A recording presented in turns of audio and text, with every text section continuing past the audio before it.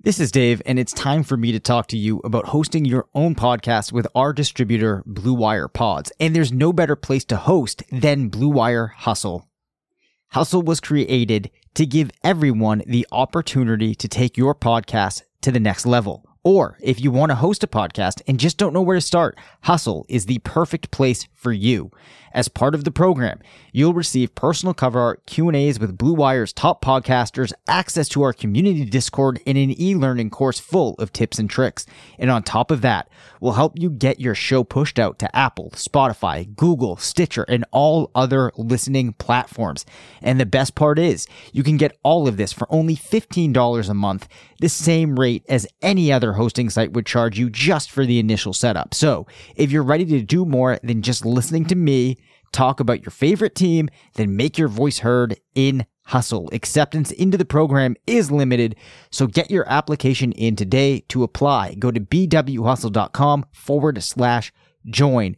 Check out the description box in this episode to find out more, but that's bwhustle.com/join. What's up, RotoViz listeners? It's Colin Kelly here, executive producer of RotoViz Radio and one of the co-hosts of the RotoViz Overtime podcast. I just wanted to drop by and say thank you, as always, for listening in to another RotoViz Radio production. As a loyal podcast listener, you can save yourself 10% off a RotoViz NFL pass right now at rotoviz.com/podcast or by simply adding the code RVRadio2021 at checkout. That'll get you access to all of the content and tools on the RotoViz website, the best tools and content in the business for the best listeners in the business. As always, we do appreciate you listening to each and every show, and if you do have 5, 10, 15 seconds to spare, please drop a rating for today's show on your favorite podcast app. It is much appreciated. With all that said, thank you once again for tuning in. I hope you have a great day. Now let's get back to the show. Is Devonta Smith too small? Is Mark Andrews an elite fantasy tight end? We're talking all that and more on RotoViz Radio. What's up, RotoViz?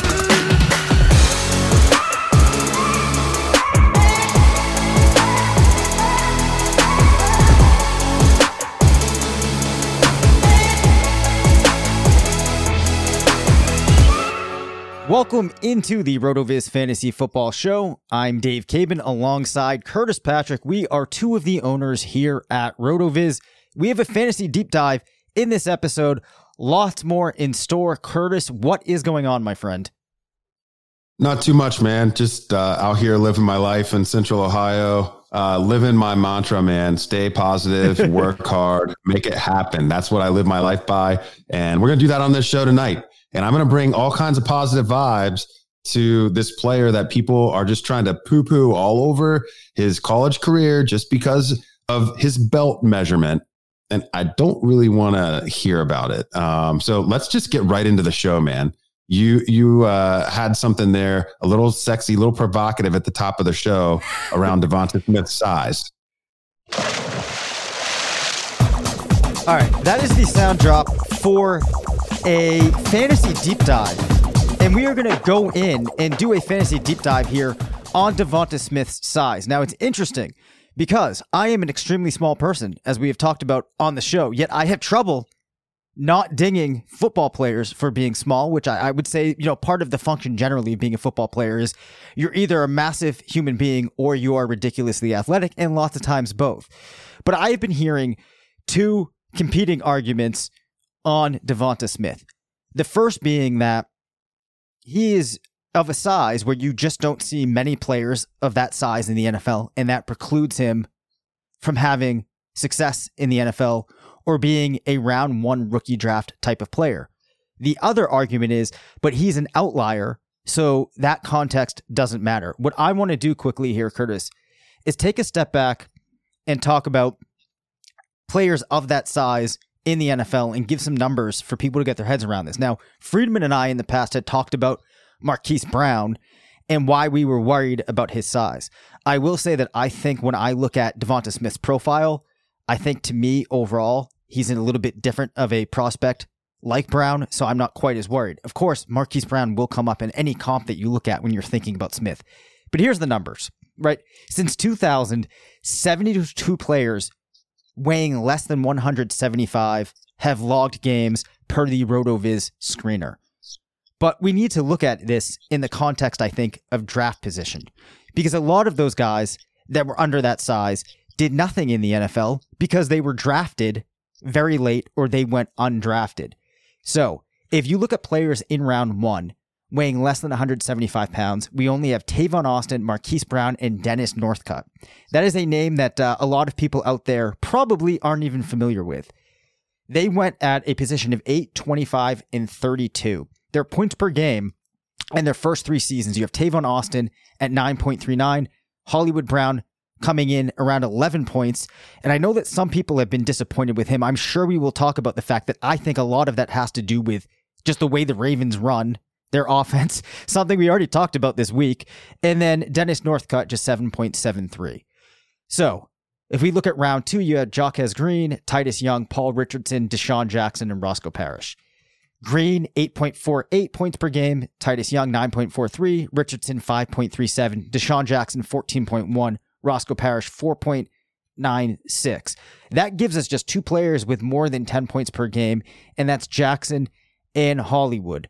If you look at, though, the average per game of these players, your round 1 guys averaging 9.37, round 2, 8.47. Then you see a pretty big drop-off after there where you're getting into around like 4.5 to 5 points. What I would say, though, is you got to keep in mind that no matter what type of receiver you're looking at, there is going to be that big drop-off. So when I digest those numbers, those make me a little bit more open to the idea that if Devonta Smith is as good as a receiver as it looks like he could be, he should be able to overcome the size issues.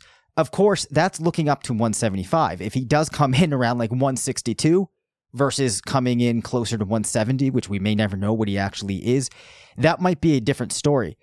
But could he be an outlier like Deshaun Jackson? Maybe. Is Marquise Brown really that much of an outlier? I'm not sure that he's even really that much of an outlier. So as I digested these numbers, I became a little bit more comfortable with Devonta Smith, especially when you consider what he achieved in his college career than I otherwise was. And I should say, this is coming from a person that is super, super interested in Jalen Waddle. I have said that I'm not sure that if Waddle had remained healthy in 2020, Smith would have won the Heisman. But nonetheless, I am less likely now to rule out Smith, as I said, because of his size. Where do you stand on Curtis? I know that you have a pretty passionate take on this. Devonta Smith, he's one of the most impressive offensive skill players in college football history. So it's more, to me, it is more likely that he is an outlier than it is that he's not an outlier. And outliers are outliers because they're outliers. Like, it's hard to see them until they prove themselves in the NFL. And then you're like, oh, of course, like, this guy was brilliant and great. And of course he would continue to be brilliant and great. When we look at his profile, like, it's just tough to look past a profile when literally the only marks are age, which I think in Alabama we can start to begin to excuse because of, things like teammate context and all of the, highly drafted wide receivers that have come out of the program. We've seen the same thing impact the running backs at Alabama. We've seen some late breakouts or actually some instances where we never really saw the breakouts from players like Kenyon Drake and Josh Jacobs, and they go on to be fine pros because they're held down by all the other 5-star guys that are walking around, the Alabama complex all the time. So Devonta Smith, 99th percentile API score, all-time Power 5 leader in receiving touchdown, pretty much owns every SEC receiving record.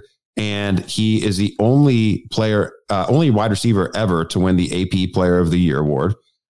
He is the only Heisman Trophy winner at the position since at least the year 2000. I believe Charles Woodson, the last that primarily played wide receiver to win it. But, he was really kind of a do-it-all, jack of all trades, returning kickoffs and punt returns and also playing corner there. So I don't even really think it's that fair to make that comparison. Like, Woodson won it because of his versatility, not because of his dominance at wide receiver. Devonta Smith won it because of his dominance at wide receiver. Usually when a wide receiver has great stats in college, the quarterback gets all the credit. No one was like Mac Jones. He might be fine, but no one is saying that Mac Jones made Devontae Smith. He made every defense look silly. I mean, he hung 4 games worth of production on Ohio State in the first half of the national championship game against Sean Wade, who's probably going to be like a top 60 pick. And probably was a first round pick until he just got absolutely exposed in that game. So, it's just one of those things where, we're not going to pump him up above Jamar Chase because of, Jamar Chase doing what he did at his age, also in the same conference, and having, not having this weight issue hanging over him or the age issue hanging over him. It's easy to tip the hat towards Jamar Chase, but if Jamar Chase wasn't in this class, like in any other year, Devontae Smith would be the consensus wide receiver 1, even despite the weight. I truly feel that. So,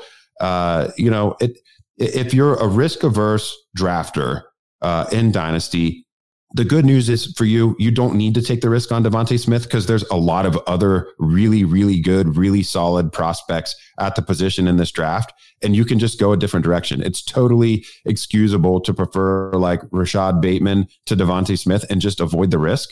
But some of the other really awesome players at this position in this class also have some kind of weird stuff, like Rondale Moore is only 5'7" all of a sudden. And that feels like, okay, well, is he an outlier too? How many outliers can there really be?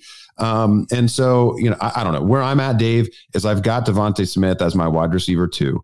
I don't think it's particularly close between him and the wide receiver 3, even though this class is really good.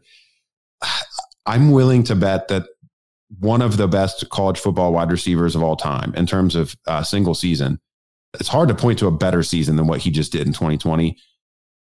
I feel good about saying he's an outlier versus some of these other players that played at smaller schools and put up lesser stats at those smaller schools. Just so many boxes are checked by Smith that, and then the last thing, I don't want to skip this. Yep. So Chad Johnson, Ocho Cinco, came out and he's telling us that in the NFL, he was in college and in the NFL early in his career, he was playing in the 170s. Like that was his weight. And like Chad Johnson has a borderline Hall of Fame production profile with Cincinnati. Actually helped get that team back to relevance in the kind of the mid 2000s. So Chad Ochocinco doesn't seem to think that the weight is as important as what everyone's cracking it up to be if the talent's there. And no one can deny that Devonta Smith is talented. Yeah, I mean, there's a bunch of things to unpack there. I mean, we could probably talk about this for a long time. What it boils down to for me, really, is that when you're talking about players that could be outliers, lots of times they do not have any type of track record like the one that Smith has to support it. So like I said, with a player like Marquise Brown, I can remember feeling like my concerns about his size were a lot more valid. When you were doing what Smith did against competition like Ohio State and then playing with the group of players that he did, even though I actually personally might like Jalen Waddle better, I don't think I can take it away from him. So hearing people talk about this caused me to dig in deeper. I saw a lot of the things that you just mentioned, and then hearing you talk about this and how passionate you got, I'm going to have a hard time wanting to fade Smith. Now, I know I didn't put this in the show sheet, Curtis, but I'm interested in your thoughts on this. I see some people trying to make a case against both Waddle and Smith, given Henry Ruggs' short NFL career that we've seen so far. And I don't think that those are comparisons that people should be drawing.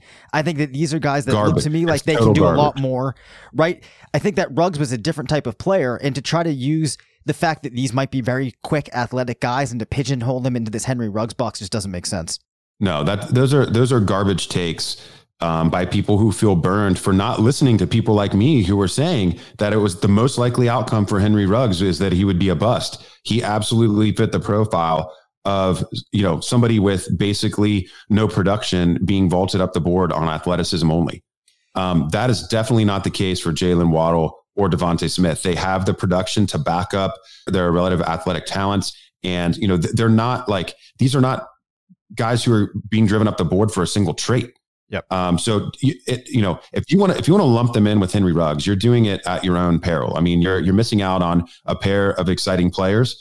You're not the only person I've heard make the argument for, if Waddle hadn't been injured, maybe it would have been him, putting up these impressive stats. I think they both probably just would have dominated because I think they're both really good. And Alabama had a really awesome year.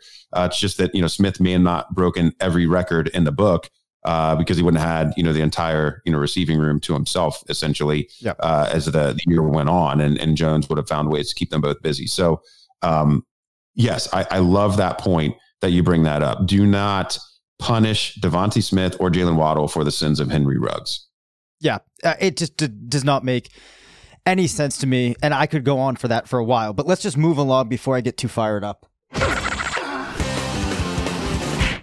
All right. If you guys don't know, Curtis is a major proponent of being super active in offering trades, being active, I would say pretty much constantly in dynasty leagues. Let's get this discussion going by just you outlining why you are so active in offering trades and why it's such a big part of your philosophy.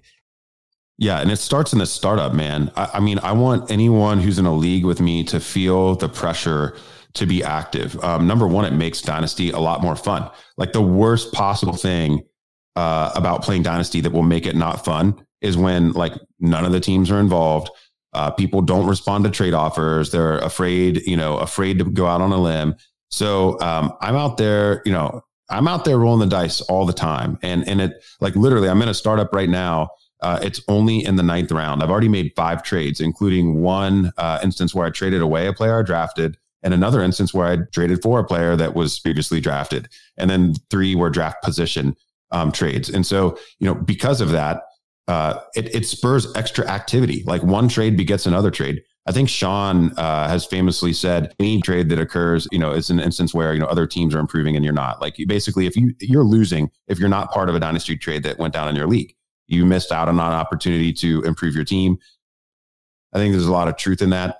I want to be the guy in the league where when people are trying to make a move for the stretch run, the first guy they think about to come and make a trade with is me. Be active in the startup. And when you send trade offers that aren't like automatic declines, and not even trade offers that are like, hey, well, it'd be certainly great if they accepted this, but there's probably not a chance that they will. Like usually, unless you don't have a relationship with the other manager, you still probably shouldn't even send those trades.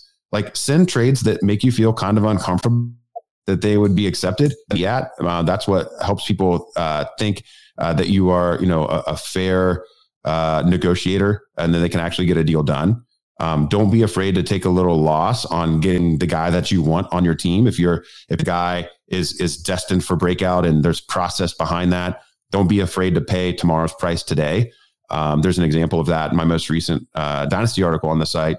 And, there's an example where I did an exercise that like that with Noah Fant. Another instance would be like with Antonio Gibson, another recent trade I made where I flipped Alvin Kamara in a package where I also received Antonio Gibson coming back the other way. So don't be afraid to deal elite players. Don't be afraid to send lots and lots and lots of trades. I think last month I sent something like 50 trades across 11 or 12 leagues. And yeah, I want to feel that pressure. I want them to be looking to make trades and improving their teams as well. And the more active other owners are, if I believe that I'm a better dynasty player, the more moves other people make, probably the more mistakes they're going to make if I'm doing my job. So that's a confidence thing, may or may not be true. I believe it to be true. And so the more trades I make, the more chances I have for future wins as well. So that's a lot of kind of only sort of organized thoughts on why I'm so active. An object in motion wants to stay in motion, right? And so if I keep sending trades, it keeps me involved in my league, and I think it keeps other guys involved too. So that gives me a couple of thoughts that I hadn't even thought about, because I really wanted you to run with this, but I am going to offer because I think that they're worthwhile to add here. John Bosch, who runs a bunch of dynasty leagues, all kinds of really cool leagues, mentioned this on Twitter the other night, and it's such a valid point that if you are only making trades based upon like the zeitgeist on a player at a time, like on his ADP, you're never going to set yourself ahead because you're always just going to be sticking to this market value, right? You, like you said, have to push yourself. If you believe in somebody that they're going to be better, you need to go and make the move, proactively to get the benefit of that trade. And I always hear people likening things to thinking about fantasy like investing or like the stock market. I largely hate that analogy and disagree with it for a lot of reasons. And one thing is that people never really follow that advice, right? Like a stock, if you think it's going to go up, you purchase it when it's lower. But people, when they're playing Dynasty, want to stick with the market value and they don't want to speculate, which like you have to have some element of. So that's always bothered me. And I think that you make a lot of points there that speak to that. Now, one thing that you and I have been talking about, Curtis, is the concept of viewing a player's dynasty value in terms of rookie picks. Now, one thing that I've actually been curious about getting your take on is how many round one picks be like the best dynasty player worth? Like, could Christian McCaffrey, for example, ever be worth 4 first-round picks? Because sometimes you see people float out ridiculous trades to try and get a player. Do you think that 4 is too much? Is the cap really like 3? What do you think? There's a lot of layers in that. Format matters. The number of starters matters. The scoring rules in your league matter. But if we're just saying a traditional, like today's most popular format, Superflex, tight end premium, start 10 players, I think it's very difficult to envision more than 4. But I do think there's some examples of where a player would command 4. And I also think those first probably all have to be in the same draft. Like, I don't think that, 4 first, 2 this year, 2 next year, you're not going to value those first the same. We know less about who will be coming out, who will be injured, you can't put the names on those players quite yet. And it's too far out to know where the slots are. So I would say 4 random firsts from the same year feels like the cap. I think if I had 5 first-round picks and I sent that to any Patrick Mahomes owner in a super flex league, I think that would be accepted 80 to 90% of the time. Yep. It's just such a huge number, especially in a year like this year when you're going to come away maybe with 3 other quarterbacks, with those 5 picks. So, if we were looking for like a perfect dynasty valuation for like the most valuable a player could ever be, it would probably be 5, but then no one would actually ever achieve that value, if that makes sense. Yeah, perfectly fair. So kind of shifting gears here for a trade that I personally have been trying to make that I want to get your thoughts on, if there's anything I could do to improve this to make it more of a fair trade. I have been trying to move players like either Will Fuller and Keenan Allen and a couple of picks for Clyde Edwards-Helaire. I want to get your thoughts on what I would have to do to make this a fair trade when I offer it up. Okay, so this is one. So you mentioned ADP a couple nuggets ago, and the point that John Bosch was making, and this is an example of where running back inflation has Clyde Edwards-Helaire as the most valuable player from an ADP perspective, but he's definitely not the most valuable player that you're talking about here. That's still Keenan Allen. I mean, Keenan Allen was wide receiver 6 in points per game in 2020. He has Justin Herbert, who just had the best rookie season by a quarterback ever.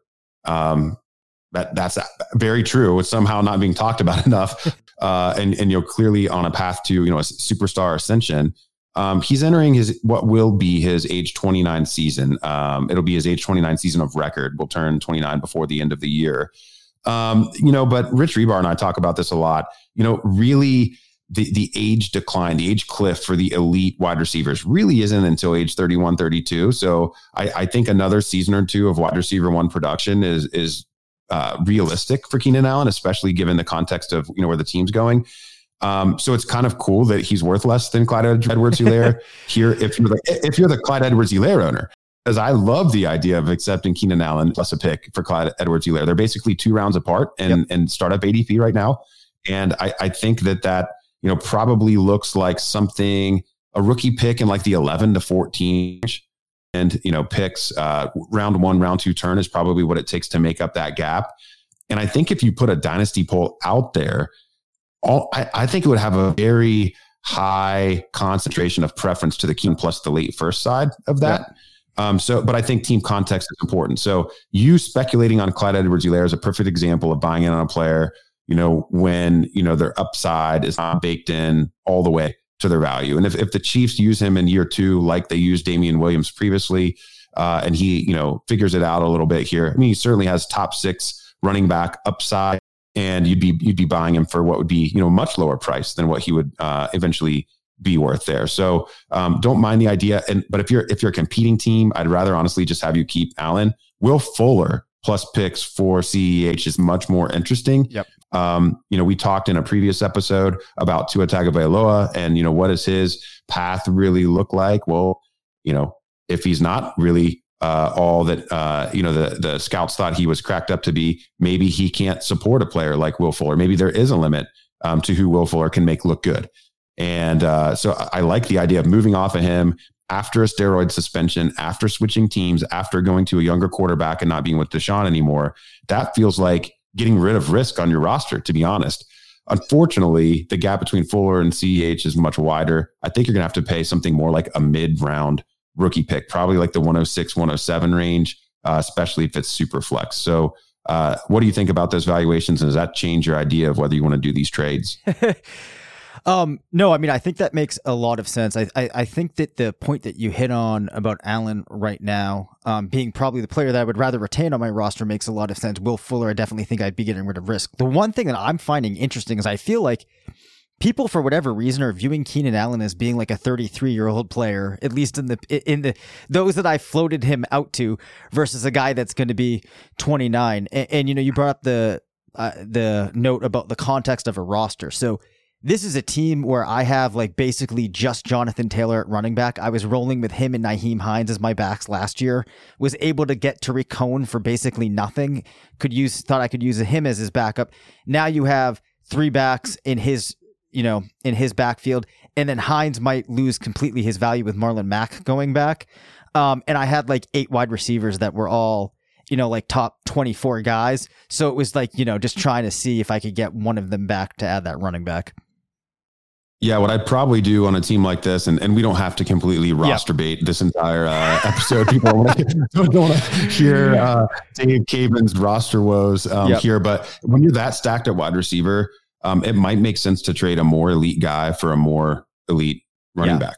Yeah. Honestly, I mean, Keenan's probably worth more to your roster than any others. And this is also a horrible time of year to trade an older player like this. Like Keenan Allen will definitely be worth more on September 12th than he is today. Yep. Because, he can score fantasy points for rosters at that point. And, people really like to feel good when they click submit lineup. So I would probably, go to that roster, look at one of the guys who you feel a little bit less comfortable trading, but then also just aim higher than Clyde Edwards-Helaire in your trade target. All right. Perfectly fair. I was going to ask you about guys that you're trying to go after, but we're going to come back to that in another episode because I want to make sure that we have time for a price check.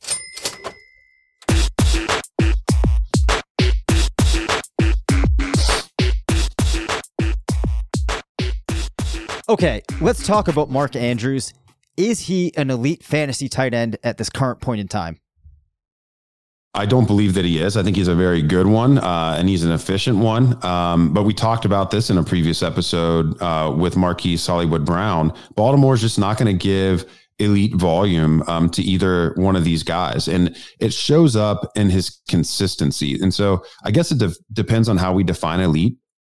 He's definitely elite compared to, like, he's above that kind of fungibility line where it's like, he's definitely above replacement level. He's adding something to your fantasy team, but we're comparing him to the gold standard of Travis Kelce. Like, let's look at the last 2 fantasy seasons, 2019, 2020. Travis Kelce was a tight end 1 in 90% of weeks.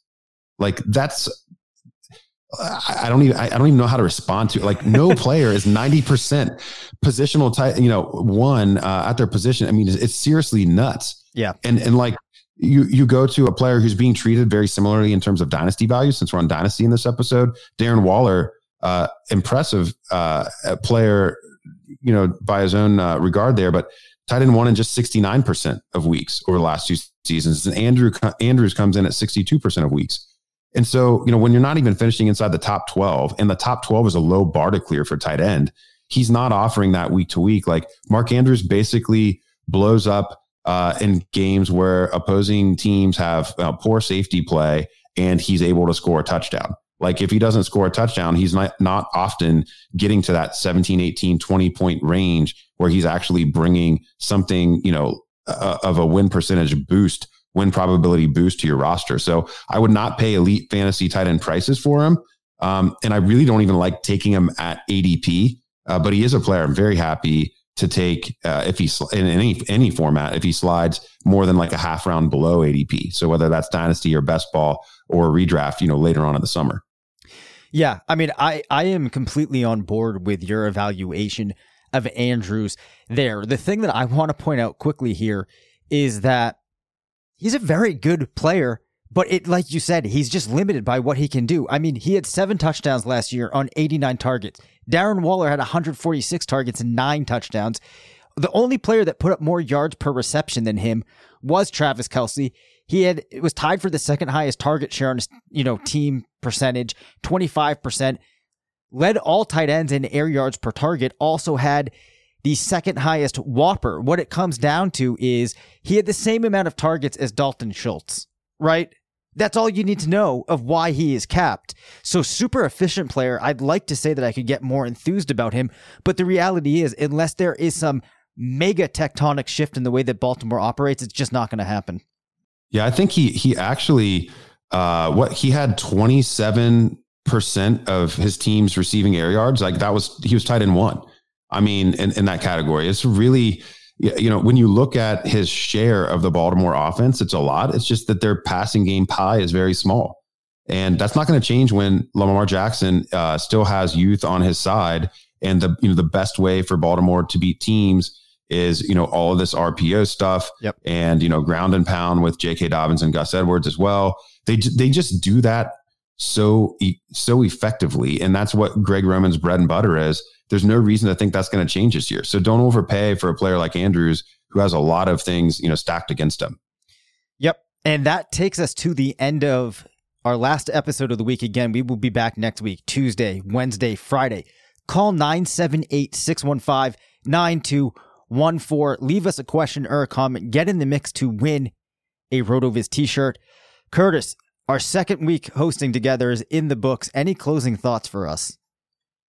So listen, if week 1 was kind of like an awkward first date, I mean, literally, guys and gals, Dave and I had never recorded a podcast together ever. And we also had some connectivity issues. We weren't able to, see each other on video during those pods. I think we kind of got in there, felt out the situation. We ended up going Dutch. Who's going to pay for the bill? This week, just absolutely fire. Like, I feel like the chemistry's here. The energy's here. The show is it's a runaway freight train and you don't want to miss it. The RotoViz Fantasy Football Podcast. I mean, #1 show in fantasy. Like I said last week, Joe Rogan, look out. I think, we're coming for it. We are coming. Next thing you know, we're going to be making deals with Spotify, right? 10 years, 10 mil. 10 mil per. Let's go.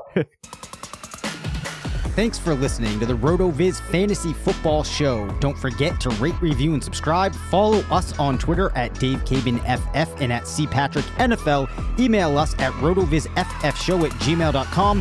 Visit rotoviz.com/podcast for more information on listener-only discounts. And until next time, thanks for stopping by.